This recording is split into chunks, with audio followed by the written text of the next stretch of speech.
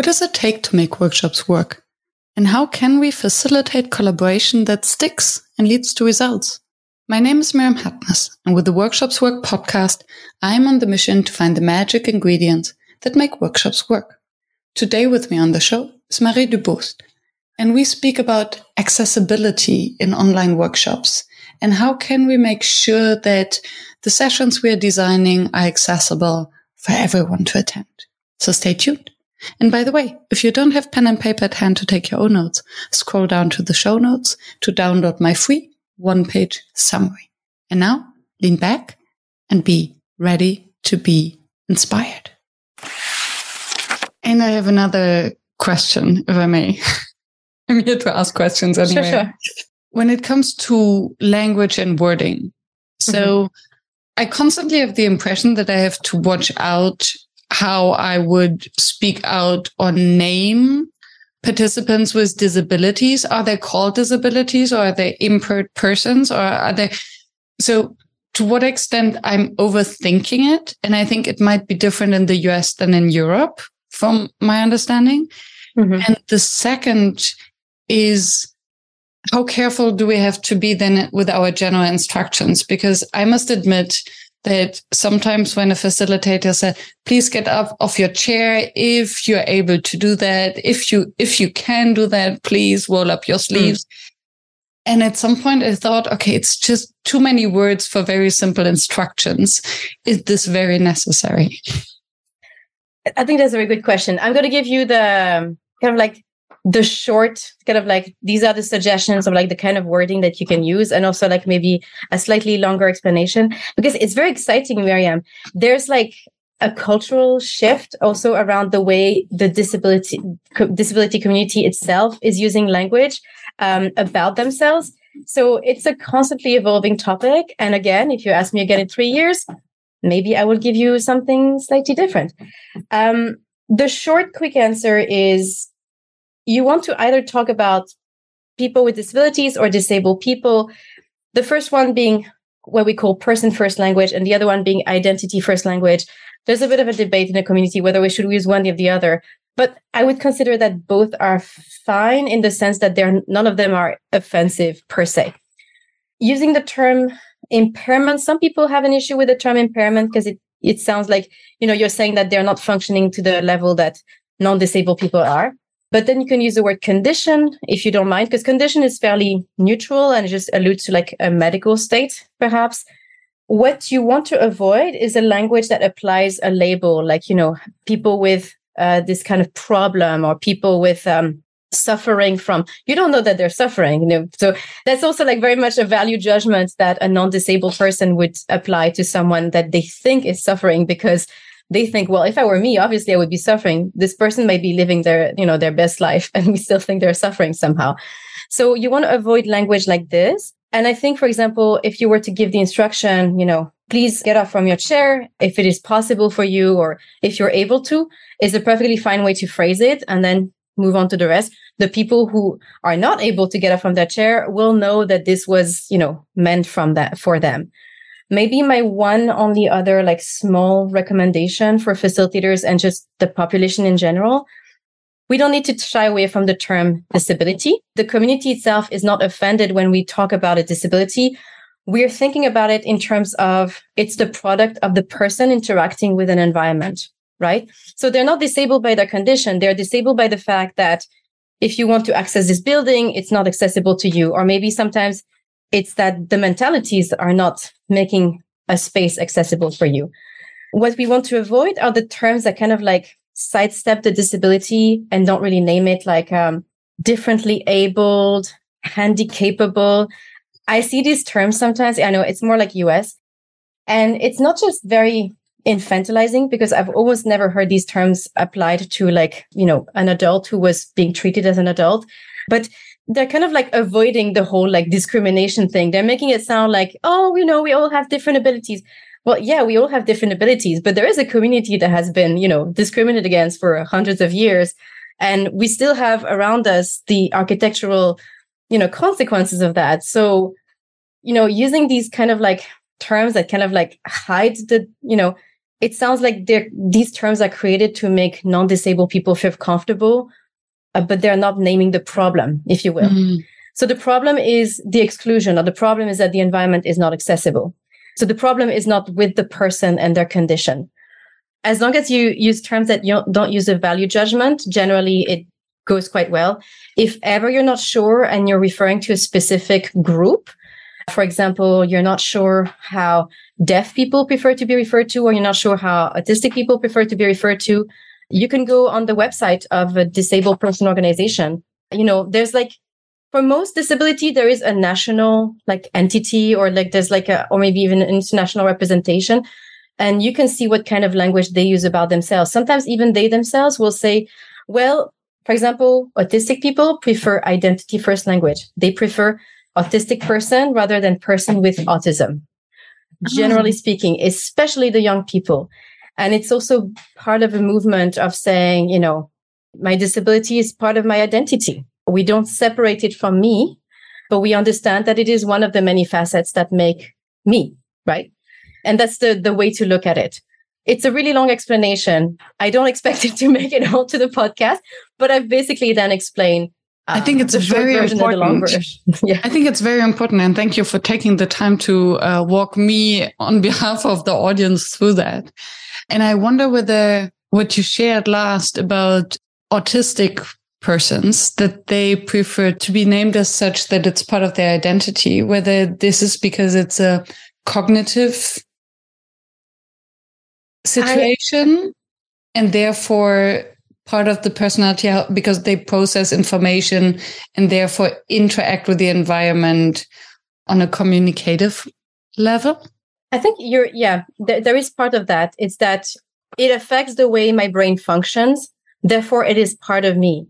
I think sometimes groups, for example, groups of people who have a physical impairment, they might prefer to say, I am a person with spina bifida, for example, because they kind of separate in a way. There's my brain and then there's my body, but there's my brain, my soul, my body, and in a way, my body is not who I am and my personality. Whereas for autistic people, I mean, I have ADHD. It's 100% part of how crazy obsessed I am with accessibility. It's part of what makes my personality what it is.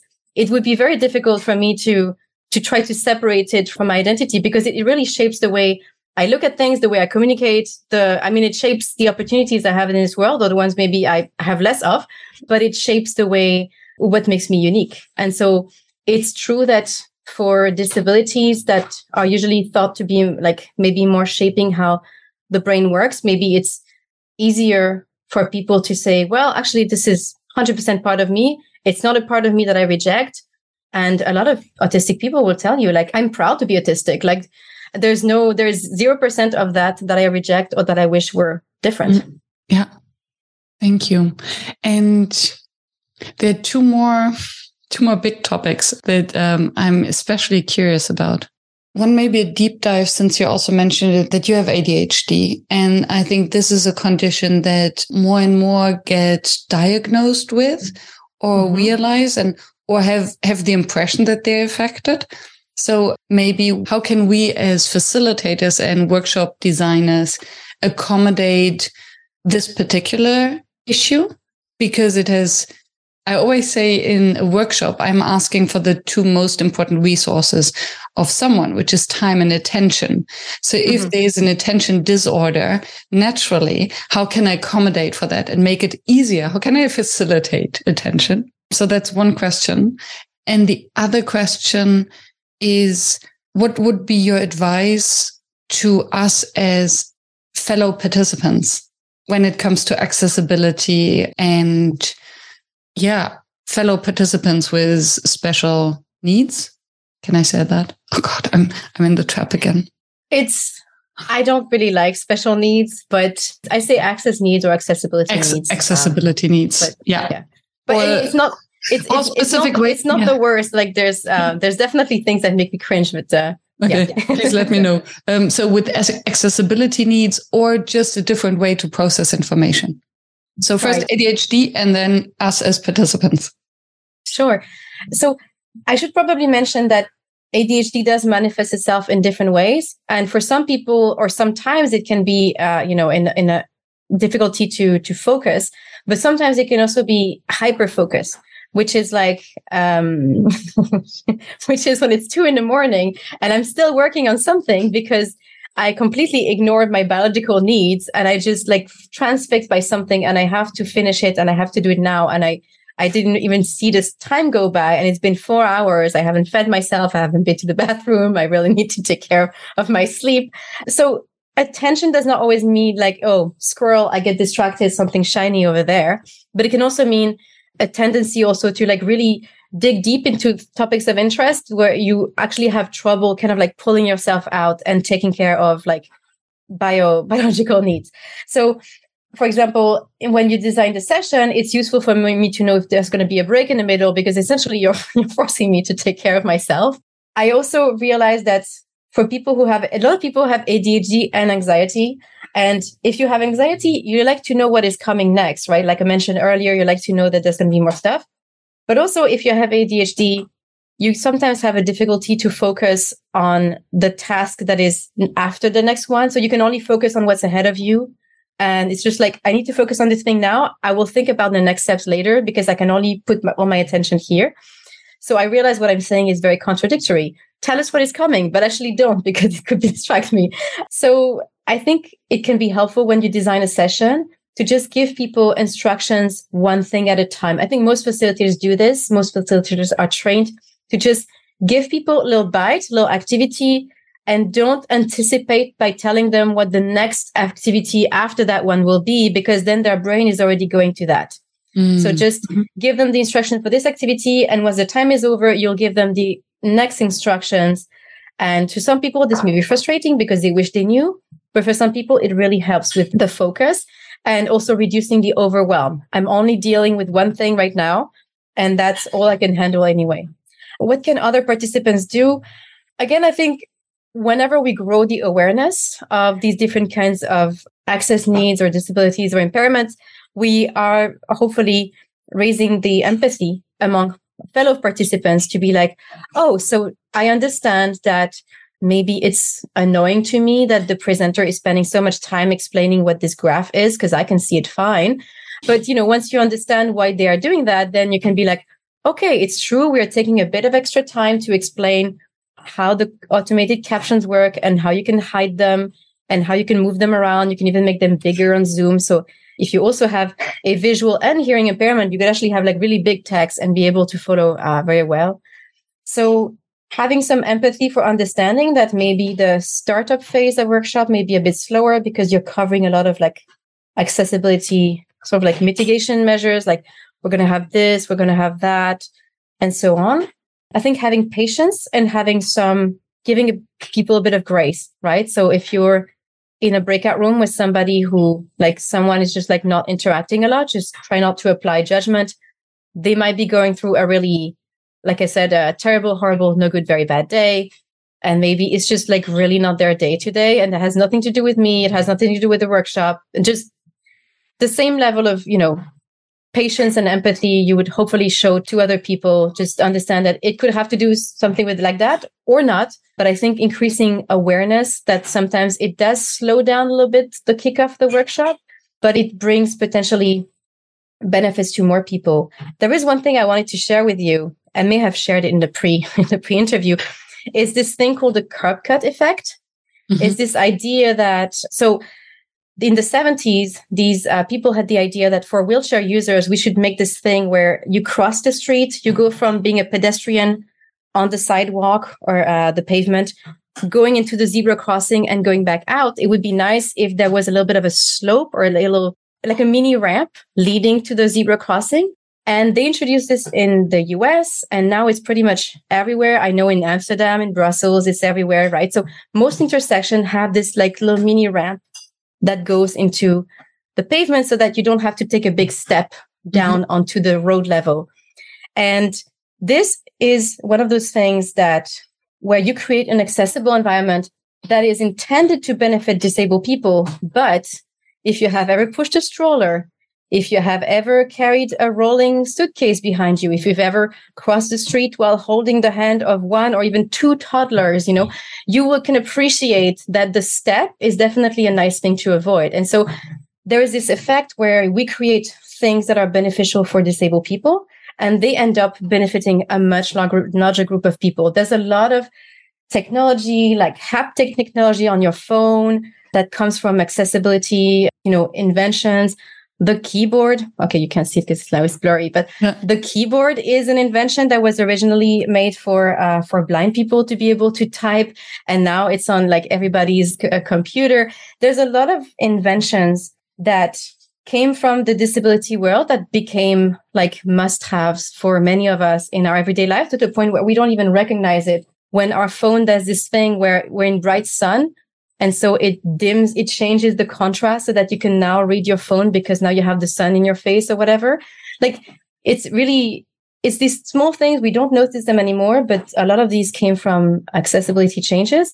So perhaps when we make our sessions more accessible, we are potentially uncovering something that benefits a much larger group that a lot more people would come to benefit. So yeah, I think that's also my other message to facilitators when they worry about like, is it worth it? Like, am I going to like sort of like bother the whole like flow of the meeting if I take all these precautions? Maybe so, but maybe you make it so much more comfortable for someone who is distracted or has a small child to mind while something else is going on and so on. And you're making it more accessible for them as well, because in those circumstances, it's actually really useful to them. Yeah. So I would say maybe you uncover like the captions for, like, I had never thought about it for people with English as a second or third language, but that can be super useful as well. Yeah. So yeah. Always having a lot of background noise. Yeah, exactly. You could be in a very noisy environment, and this allows you to follow at your own pace. So yeah, these are all things that could potentially benefit many more people. So I hope that answers the questions to other facilitators who maybe still are on the fence. Like, should I? Is it worth it? I think it might be. Yeah. Definitely. And it really opened my eyes. And I'm especially thankful for raising the issue of how we can all benefit from more accessible workshops, because at the end of the day, don't we all suffer from overwhelm? Maybe not to a degree that it would impact us in our daily lives, but to have a little bit of reduction of potential overwhelm, I think we would all benefit from. Just as one example. I don't think this is like woo-woo or like kumbaya facilitation. I really do think that it works. I've seen it and I've used it in like formal, like business meetings that are definitely not of the woo-woo kumbaya style of facilitation. No, I do think it helps. I also think that there's a number of, hopefully there's also an awareness that is growing in organizations, especially large organizations, that this is something that's worth doing. So that's kind of what I'm hoping to advocate for, that this becomes like a reflex for people rather than like just not knowing that it's there. And I think that in a very large part, it's mostly ignorance. At least that's for me. It was never bad intention or a lack of interest or effort. It was just purely, I didn't even know that this could be an issue. And now knowing that there are easy ways to accommodate it. Oh, wow. Yeah, definitely I would do that. What makes a workshop fail for you? I've had workshops fail, so I know about this. And I have to say, I only started calling myself a facilitator from 2019 because I have led some really lousy workshops before that. And that's when I realized like, I need to learn this skill. Like clearly this is something I need.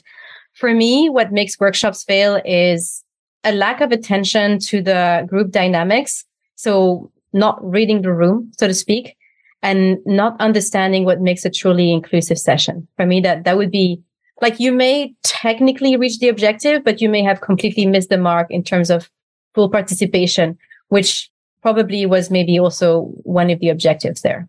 Which is nice. And then, would open the door to an entire different podcast episode of just because it's accessible doesn't mean it's also inclusive.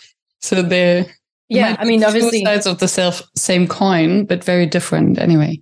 Yeah, I think we were discussing this with a group of facilitators some weeks ago about, is it about making the door wider? Is it about, sometimes maybe you think that you don't have any disabled participants because if they don't know that you proactively communicate about how accessible your sessions are, maybe that's why they don't join. Like, people with disabilities have had many experiences of showing up to something that was supposed to be accessible, and actually their participation and their experience was not great. So then, when you've been burned quite a few times, you try to be very cautious of where you go and what you participate into. So I do think that there's also a work of making sure that we make sure that the door is open, really wide open, and people really can see that there's a genuine effort as making these sessions more accessible, more inclusive for everyone, and understanding that there is a dedication that the participant experience is one of high quality and one that does not leave people, with an unpleasant or a bitter taste, or yeah. Is there still something that you feel challenged about when facilitating? So I'm pretty hard on myself. So usually I have a good understanding of what my session objective is, and I know when I've met it. But because I'm hard on myself and because I'm a little bit of a perfectionist, I want people to leave and be like, wow, just really be wowed and amazed. And I want people to leave and really have felt like, wow, this was like quite different from what I've ever experienced. And so for me, if participants are not like elated, I feel like I've somehow missed the mark, when actually maybe it was just fine. It reached the objective and people were happy. But I can be a bit hard on myself, thinking that maybe my session was just a bit average. So I think I really want to focus on the user experience of facilitation, because I think there is a way to get the job done, and then there's a way to get the job done and provide a delightful experience that goes above and beyond. And this is what I try to reach. And sometimes I'm frustrated because I can't quite reach it. But this is my number one facilitation challenge. Which is interesting, because for me, it's all, after having listened to you now for almost 1.5 hours, it almost feels like a catch-22, where on the one hand, you're aware of all these different perceptions of people because they perceive the world in different ways. So it almost seems impossible to wow all of them because each and single one of them has a different impression of your workshop and the experience you have created in the first place. That is very true. It's like I said, I am hard on myself. I'm conscious that I'm also setting the bar very high for myself. But yes, I want to become an exceptional facilitator, and I don't know that I'm there yet. But I don't know that I always hit like a really high grade. But this is what I'm working towards. How do you know that you have arrived? I'm like, it's like that Hamilton song, like never satisfied. I don't know that I will ever think of myself there. I don't know. I think this, it's a double-edged sword, this constant strive for perfection. Yeah. But I think that's just, it's the curse I've chosen to live with. So yeah, it's okay. Absolutely. Wow. Thank you so much. We covered a lot of ground. Is there anything that you would have wanted to share that we didn't touch upon yet? Maybe just to kind of like summarize I'll be writing a series of posts about, these kind of like top 5 things that facilitators can do to make their sessions more accessible. I will be summarizing this because I think it's definitely worth sharing. I am building a hub of resources in this field. I'll share the link with you, and maybe perhaps it can go into the show notes and then people can find it. I think my key message here is that accessibility is easier when you make it part of the design from like the blueprint, like really conceptual level from the beginning. And then it becomes almost like a habit. It doesn't have to be overly complex or complicated. It's not always going to be like the easiest decision, like we've covered. There's an equilibrium, and you want to figure out what is the best use of your time, resources, and abilities, and so on. But there's definitely some measures that are within reach not going to cost you anything. Just take a little bit of your time to make your sessions more accessible. And already you can make a difference for quite a few people. And I think that's definitely worth it. And potentially, uncover some technique that ends up making the session more accessible to people who may not have realized that they would have needed this thing even when they came in. So there's proactive stuff you can do, and then there's reactive stuff in the moment. Yeah, as long as you just keep learning and developing this awareness, this knowledge, you grow your empathy, and and then there's no reason that you should feel like, oh, I don't know anything about that. And like I said, even myself, I'm still learning. I'm still discovering things that I hadn't thought about. I'm like, oh my goodness, that's right. What about these people? So, there's never really is like a full expertise on this. I have the experience of my own conditions and things, and I have what I hear from others. But I think it's definitely worth also listening to the voices of people. I'll be working at sharing those as well, because I don't mean to be speaking on behalf of, other groups necessarily, but I do mean to advocate for that. I think it's definitely worth it. And I want to thank you for your commitment to this and for looking at how we can also make our festival also more accessible. It's going to be fun. Yeah. Yes. Thank you so much. And I will put all the links that you mentioned in the show notes and how to contact you for those who wish to have more information and to work with although you don't want to call yourself an expert, I can call you an expert on accessibility issues and would love to hire a consultant for their online events. Sure. Thank you. Thank you so much.